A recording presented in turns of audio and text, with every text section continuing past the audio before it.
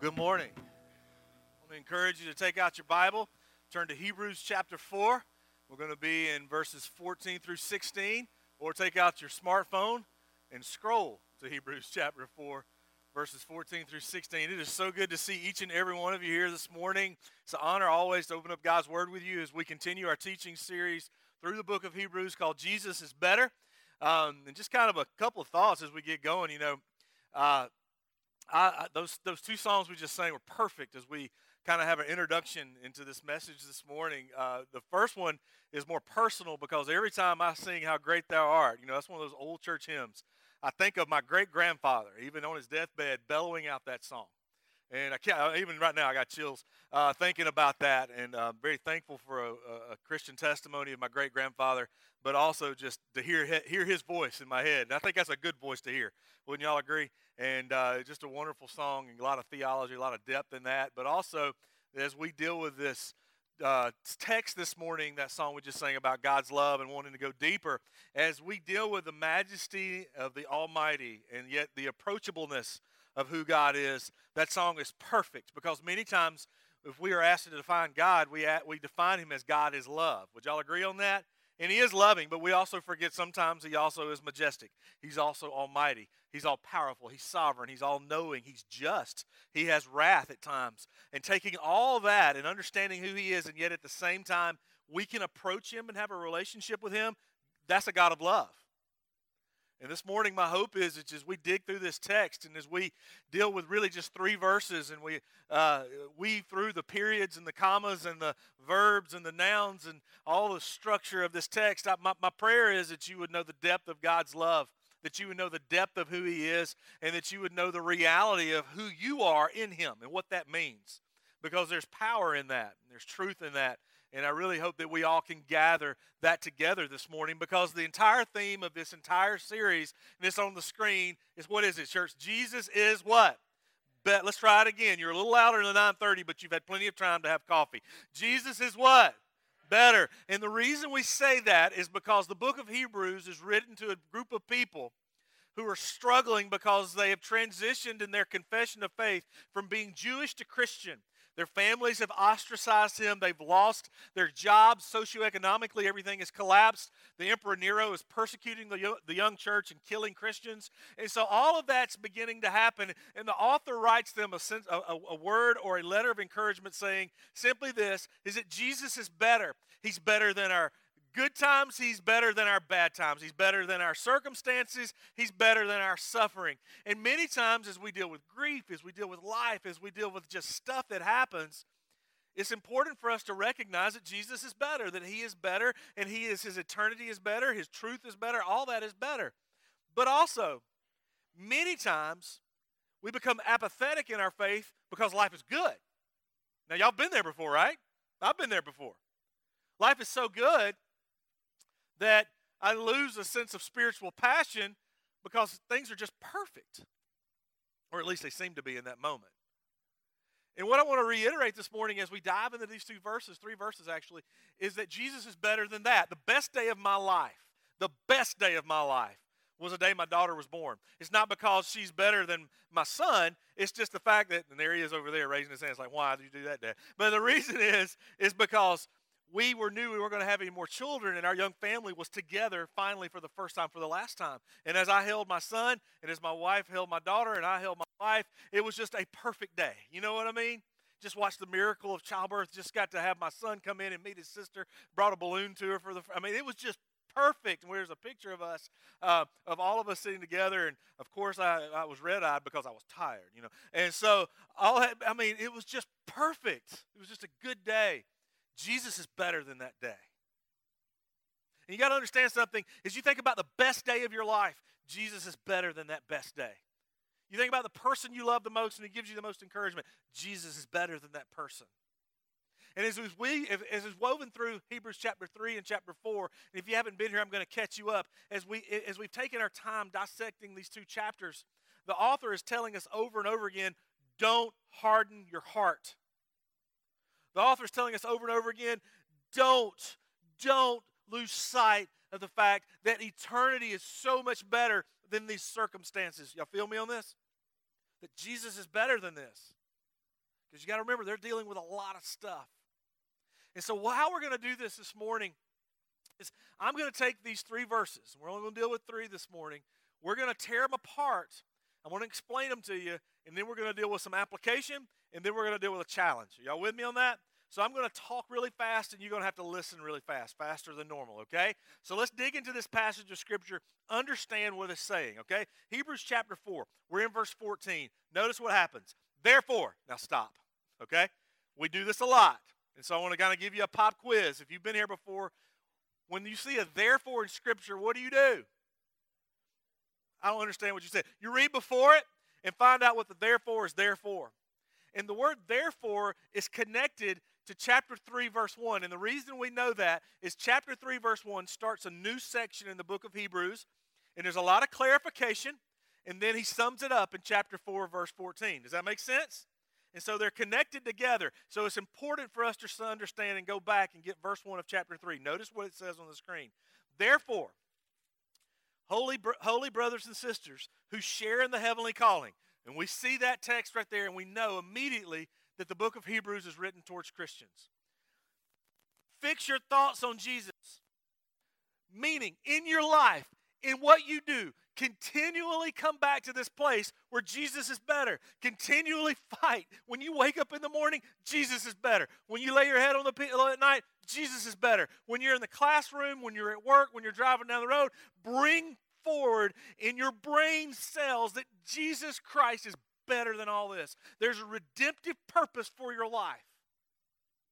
Fix your eyes on Jesus. And for these people who are suffering, who are being persecuted, who are struggling, he's telling them this. Look, in all this stuff, your world is falling apart. The grief is too much to deal with. Jesus is what? Better. But then he goes into this next phrase. And this is where we really want to focus on. Notice what he says in verse 1. So fix your eyes on Jesus, whom we acknowledge as 2 people. There's 2 positions really. Is our apostle and what else? Our high priest. Now, let me kind of explain this to you. And so we're gonna swim through the mud for just a moment, but you need to understand what's happening here. The author of Hebrews is acknowledging and affirming the fact that Christ is an apostle. And what that means is an apostle is a truth teller. An apostle is someone who brings truth and has the authority of the one who sent him. Christ, being God, has the authority of God the Father to bring truth to the creation. Does that make sense? And the truth is this, not only is Jesus is better, there's a redemptive plan, there's a redemptive process, and he has a plan for your life. That there is a great love that we need to dig deeper into. Make sense? And so when we read the fact that Christ is an apostle, we have to underline this statement saying, Christ brings truth for you. And all of us search for that, right? Truth may be in family affiliation. Truth may be in a different philosophy.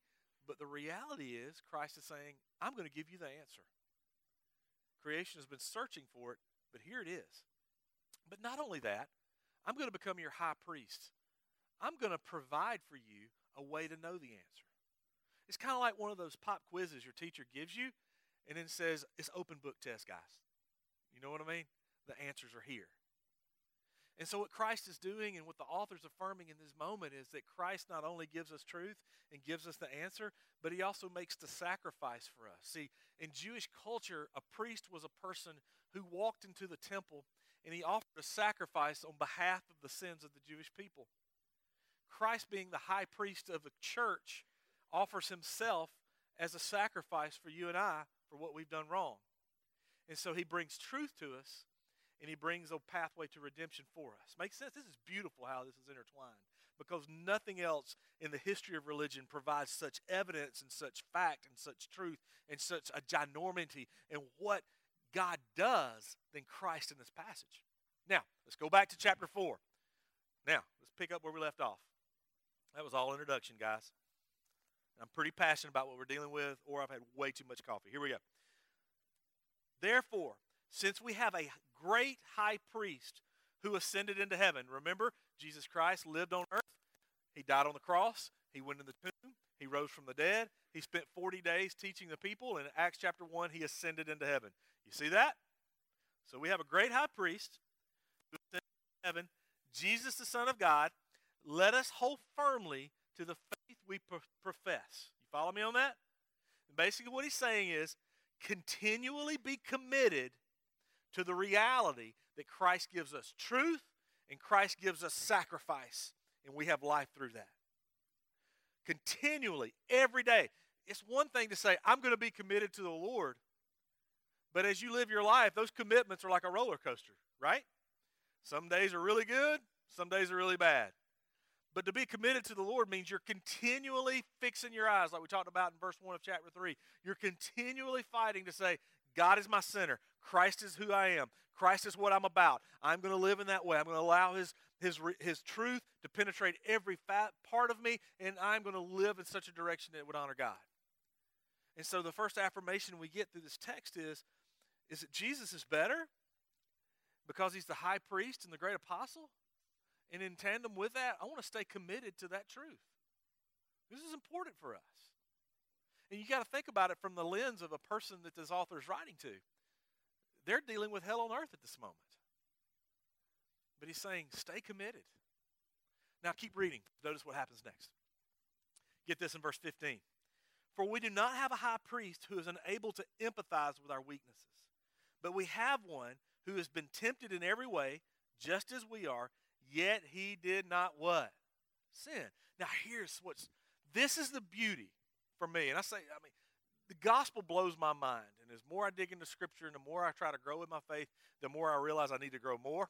I hope you realize that too, because the more you grow, the more jacked up you realize you are, right? Thank God for Christ, right? And so here's the deal. As we deal with this little passage here in verse 15, I want you to understand the magnitude of the person of Christ. He is the incarnation. He was 100% God. He is 100% man. But I want you to think about this for a moment. Christ walked the path you walk. He is not unfamiliar with the struggle. Now think about this for a moment. Jesus and who He is chose, God the Father, God Himself chose to be a baby, to learn to talk, to learn to walk, to learn table manners, to learn to eat. He learned all those things just like you and I did. He went through adolescence. He had to get an education. He struggled with the same things that you and I may have struggled with, but didn't sin in that. And then on top of all of that, in Matthew chapter 4, was tempted by Satan. In being tempted by Satan, y'all remember this in Matthew chapter 4? Satan comes to him and he says, if you are God, take these stones and turn them into bread. Basically, the premise there is you need to create and satisfy your own desire. But yet Christ didn't sin. You and I don't always do that, right? Because whether it's McDonald's French fries or it's an inappropriate website, when we have a desire, many times we act on it, right? Christ didn't. And He understands the conflict that we deal with within on the desires that we have that aren't necessarily of God. The second thing Satan does in Matthew chapter 4, he takes him up to the top of the temple, and they look over all the people in the street below, and Satan says, just jump off the temple. The Bible says, if you jump off, the angels will protect you, and so they will catch you, and everybody will see you. Basically, Jesus, just go ahead and jump off and be popular and accepted, and everybody will know who you are. You and I've struggled with that, right? Isn't it great to be accepted? Everybody say yes. We all want that. Agreed? Isn't it? That's why this is beside the point. That's why if you're a church member here, we want to work hard at welcoming and greeting and getting to know our guests and making them part of our church family, because sometimes the loneliest place is a crowd, right? So find somebody you don't know and love on them, all right? But here's what's important, is that Christ, instead of saying, I'm going to be popular, I'm going to be accepted, chose to say no. And then finally, Satan takes him up to a mountaintop. Y'all know this one, right? He shows him all the nations of the world, said, if you'll bow to me and worship me, I'll give you everything. Basically, Jesus, don't you just want to be powerful like me? How many of us have just longed to be powerful? Let me kind of put it, let me change the way I say that. How many of us have longed to win the lottery? Everybody say yes right now. Okay, good. Some of y'all lying. All right, here's the deal. All of us want that. We want that rich uncle. We want that power. But Christ said no. He sympathizes. He empathizes. He knows how you're tempted. He knows your grief. There's a reason I believe that after the manger experience in Bethlehem that Joseph is not demonstrated or not written about in the rest of the Gospels because I believe Joseph is dead. He knows your grief. He had a dad die. He knows what it means to be rejected. He knows what it means to struggle. He knows what it means to be beaten. He knows what it means to be poor. He gets it. And so when you think in your life, nobody can relate to me, there's a God that can, because he walked that same path. Have you ever thought about it that depth? There's a God that learned to walk just like you did. There's a God that learned to talk just like you did. And this is what blows my mind even further. Even while he's sitting in the manger as an infant, in his sovereignty, he keeps the heaven and the earth continually spinning on its axis. Now, let's go to verse 16. Notice what happens here. Verse 16. Let us then approach God's throne of grace with confidence. I want you to stop. I want you to really, maybe in your text there, underline that little phrase, his throne of grace. Do you see that? This is not a throne of judgment. And many times we come to God thinking he's going to judge me. He's disappointed in me. I've sinned again. I'm not worthy of him. And many of those things are true. But here's what's radically different from being a Christian and not being a Christian. Not being a Christian, you approach a throne of judgment where you're going to be judged by what you've done right and done wrong. Being a Christian means you approach a throne of grace where you're judged on what Christ has done. Isn't that cool? And he's saying here is this: be confident, approach God, and notice this. Let us then approach God's throne of grace with confidence so that we may receive mercy, meaning before you became a Christian, you received mercy. What does that mean? God didn't kill you. All right? That's what that means. And then now you find grace, meaning you're forgiven for what you do wrong now, because believe it or not, many of you are sinning at this very moment. All right? Let's just be real with each other, right? You're going to mess up today. You sped here, right? You saw somebody you might not like and you thought bad thoughts, okay? Let's be honest. There's grace for that. And not only that, there's grace in the future for when we mess up. And so we approach his throne of grace with confidence, knowing we have mercy, we have grace, and notice that last part, so that we may receive mercy and grace to help us in our time of need, meaning there will be a timely aid for you, for me, for these Christians in this book of Hebrews, for when they need it. We can approach God. Many times we don't approach God, right? There's fear, there may be anger, there may be resentment, there may be a poor understanding of who God is. But many times we don't approach him. There's something scary about approaching the one who is able to give you life and take it away. Would y'all agree? I remember my daughter, when she was maybe 2 years old, was just petrified of any type of mascot. And we would go to Chick-fil-A, and there would be the Chick-fil-A cow, and all the kids would run up to the cow and hug it. And my daughter, you'd find her on the slide just, doing this somewhere in the playground, just scared her to death. Any of y'all have kids that did that kind of stuff? I mean, just flipped out. And so we decided, I think our church was 1.5 years, 2 years old, and we started or really kicked off our kids ministry. And so we invited everybody to come to church, and we had a new type of kids ministry that was happening. By the way, our Kids Cove is unbelievable. Would y'all agree, parents? Justin does a fantastic job with that. We have, y'all got a lot of babies. Now let's keep going. And so we decided to kick it off, and we're going to give all the kids a balloon and maybe a snack and sugar them up and send them home with mom or something like that. And we were able to get a guy to bring in a Chick-fil-A mascot costume. And he was an intern with us. He put it on and walked into the nursery where all the toddlers were, including my daughter. And they lost their brain. I mean, lost their mind. Kids were screaming, climbing out windows, going out fire escapes, climbing under tables. My daughter was able to juke and jive and somehow escape the nursery, ran down the hall. We found her in the worship center just, yeah, there's a cow. All that stuff. There is a fear that we have when approaching God. But I want you to understand something. We're going to reiterate this at the end. He is a safe God to approach. Why? Let's go back to verse 15. He is a great high priest. And by entering into heaven in verse 14, he makes a pathway for us to go with him there, to approach God in verse 16 with confidence. You get that? There's an incredible thing that's happening there. And so what we're going to try to do now is draw out some principles from this text. Because as we dealt with that song about it's perfect, how great thou art, God is big, but yet he demonstrates love for us in the next song. He does, because we can approach him no matter how big or great he is because of what Christ has done. And so let's draw out some implications, because here's the problem. How do we hold on? Let's go back to verse 14. How do we get this? Therefore, since we have a great high priest who ascended into heaven, Jesus, the Son of God, how do we hold firmly to the faith? You get that? As life is happening, whether it be apathy because life is good, or whether it be because sadness and grief because life is bad.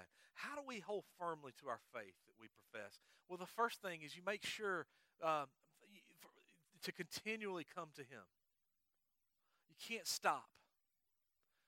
You know, the idea there of being committed and holding firmly to the faith means you keep going to God over and over and over again. He never gets tired of you doing that. He never gets tired of you doing that. And in tandem with that, as you cling to Christ, you got to make sure that you're confessing the right thing. And what I mean by confessing the right thing, and what I mean by knowing who God is that when we look at that text there in verse 14, it says, let us hold firmly to the faith we profess. We have to understand something, that the profession or the confession of our faith is that Jesus is 100% God and 100% man, that Jesus died on the cross and rose from the dead. Jesus ascended into heaven. Jesus allows us to approach the Almighty. And here's the deal. When you confess a weak version of God, guess what? You're going to have a weak faith. You have a big God. You have a God that can speak life into your lungs. You have a God that can speak creation into the universe. You have a God that can dot the entire heavens with his stars. And at the same time, you have a God who can so intimately place himself in a feed trough as a baby and yet walk his entire life without sin, rise from the dead after being killed by his own creation, and then allow you to approach him. That's the kind of God you have. Make sure you're confessing the right thing. Because when you confess that a God that is completely loving but yet powerful, there's no power in that for you, is there?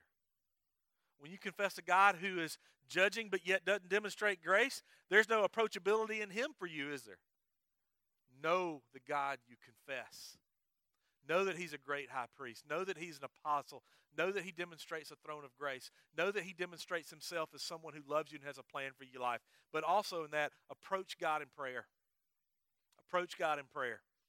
Understand who he is, but understand that you can have a confident prayer life in him. Many times, because of my sin, because of my shortcomings, or because of self-esteem issues, I just don't like being vulnerable. Are y'all with me on that? I don't want to come to God and just pour out my heart. But understand is that we read in chapter 4, verse 16, is that we can approach the throne of grace with confidence because he's a great high priest. Because he shows us mercy and grace. And so be confident in your prayer and approach him. It's so important that we get that. Because as the ebb and flow of life happens, we need somebody who's big enough to fix it to talk to, right? That would be God. But here's the problem.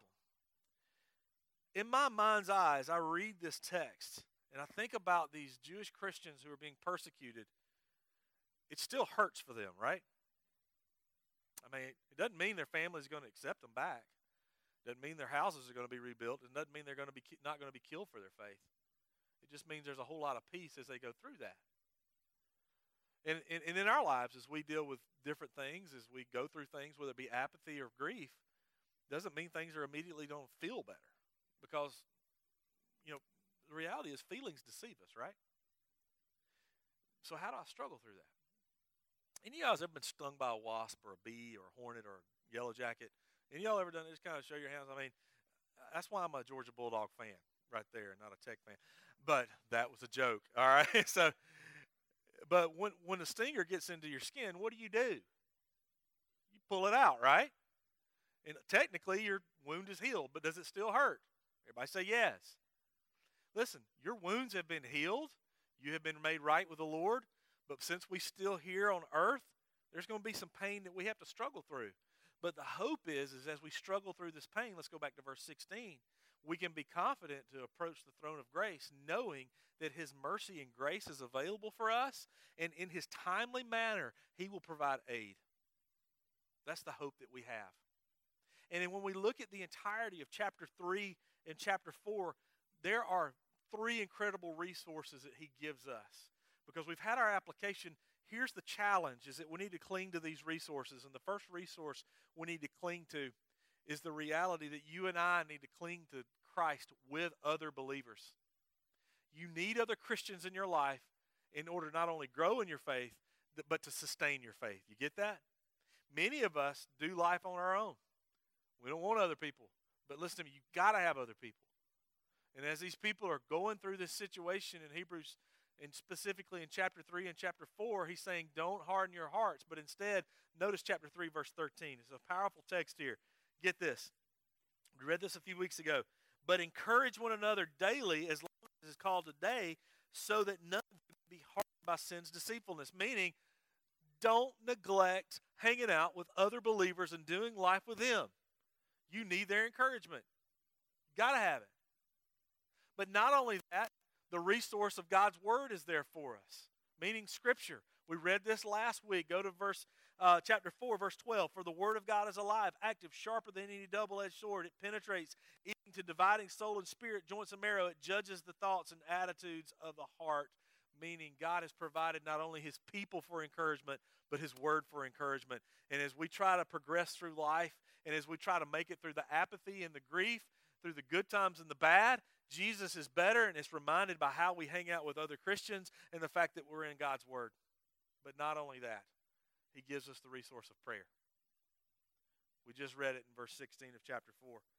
Let us approach God's throne. You see, you be with other believers, you be in God's Word, and you be on your knees. We complicate our spiritual development. We complicate our faith so much. But the formula, if there is one, is pretty simple. Go to church and be with those people. Get in the Bible that He's written down for you and talk to God. That's as simple as I can make it. That's His plan. So here's the question. How many of us neglect that plan? Let me just say this. All of us. But here's the beauty in this. We have a God that continues to be approachable. Many times when I think about the majesty of God and the fact that He spoke the heavens and the earth into existence, I tremble at the fact of even approaching Him. But He's a safe God. He knows each one of our faults, each one of our struggles, each one of our issues, and consistently comes to us and says, approach me, come to me. A couple weeks ago, my family and I went to Macon to visit my wife's grandmother. Wonderful lady. She's in her 90s, still lives by herself, takes care of everything, just awesome. Thank the world of, we call her Mimi T. Thank the world of Mimi T. And she was the only child of a used furniture and antique salesman. And so when her parents passed away, she inherited everything. And she has the typical grandmother house. She lives in the front part, and all the junk from everybody that she's inherited stuff to goes in the back rooms. Y'all know what I'm talking about. Y'all know people like that, right? And so when we go and visit, our kids go and rummage around and all the stuff, and they find treasures, and they always come to her and say, well, can I have this? Can I have this? And sometimes she says yes. Sometimes she says no. I need to tell my kids, if you ever find money, don't ask. Just take it. She didn't know it was back there. And so anyway, a couple weeks ago while we were down there, my son goes back and he rummages through the stuff, and he comes out of one of the rooms holding a grenade. Let me say that again, because I don't know if you really understood what I just said. He comes out of the room holding a grenade. You know what a grenade goes? Boom, boom, pow. I mean, it's just, it blows up, all right? And I see it, and I'm thinking, okay, her husband was in World War II, and so I'm sure it's something he brought back as a dummy grenade that they trained with. No big deal. And she, she's 90 years old. She freaks out. She didn't know it was back there.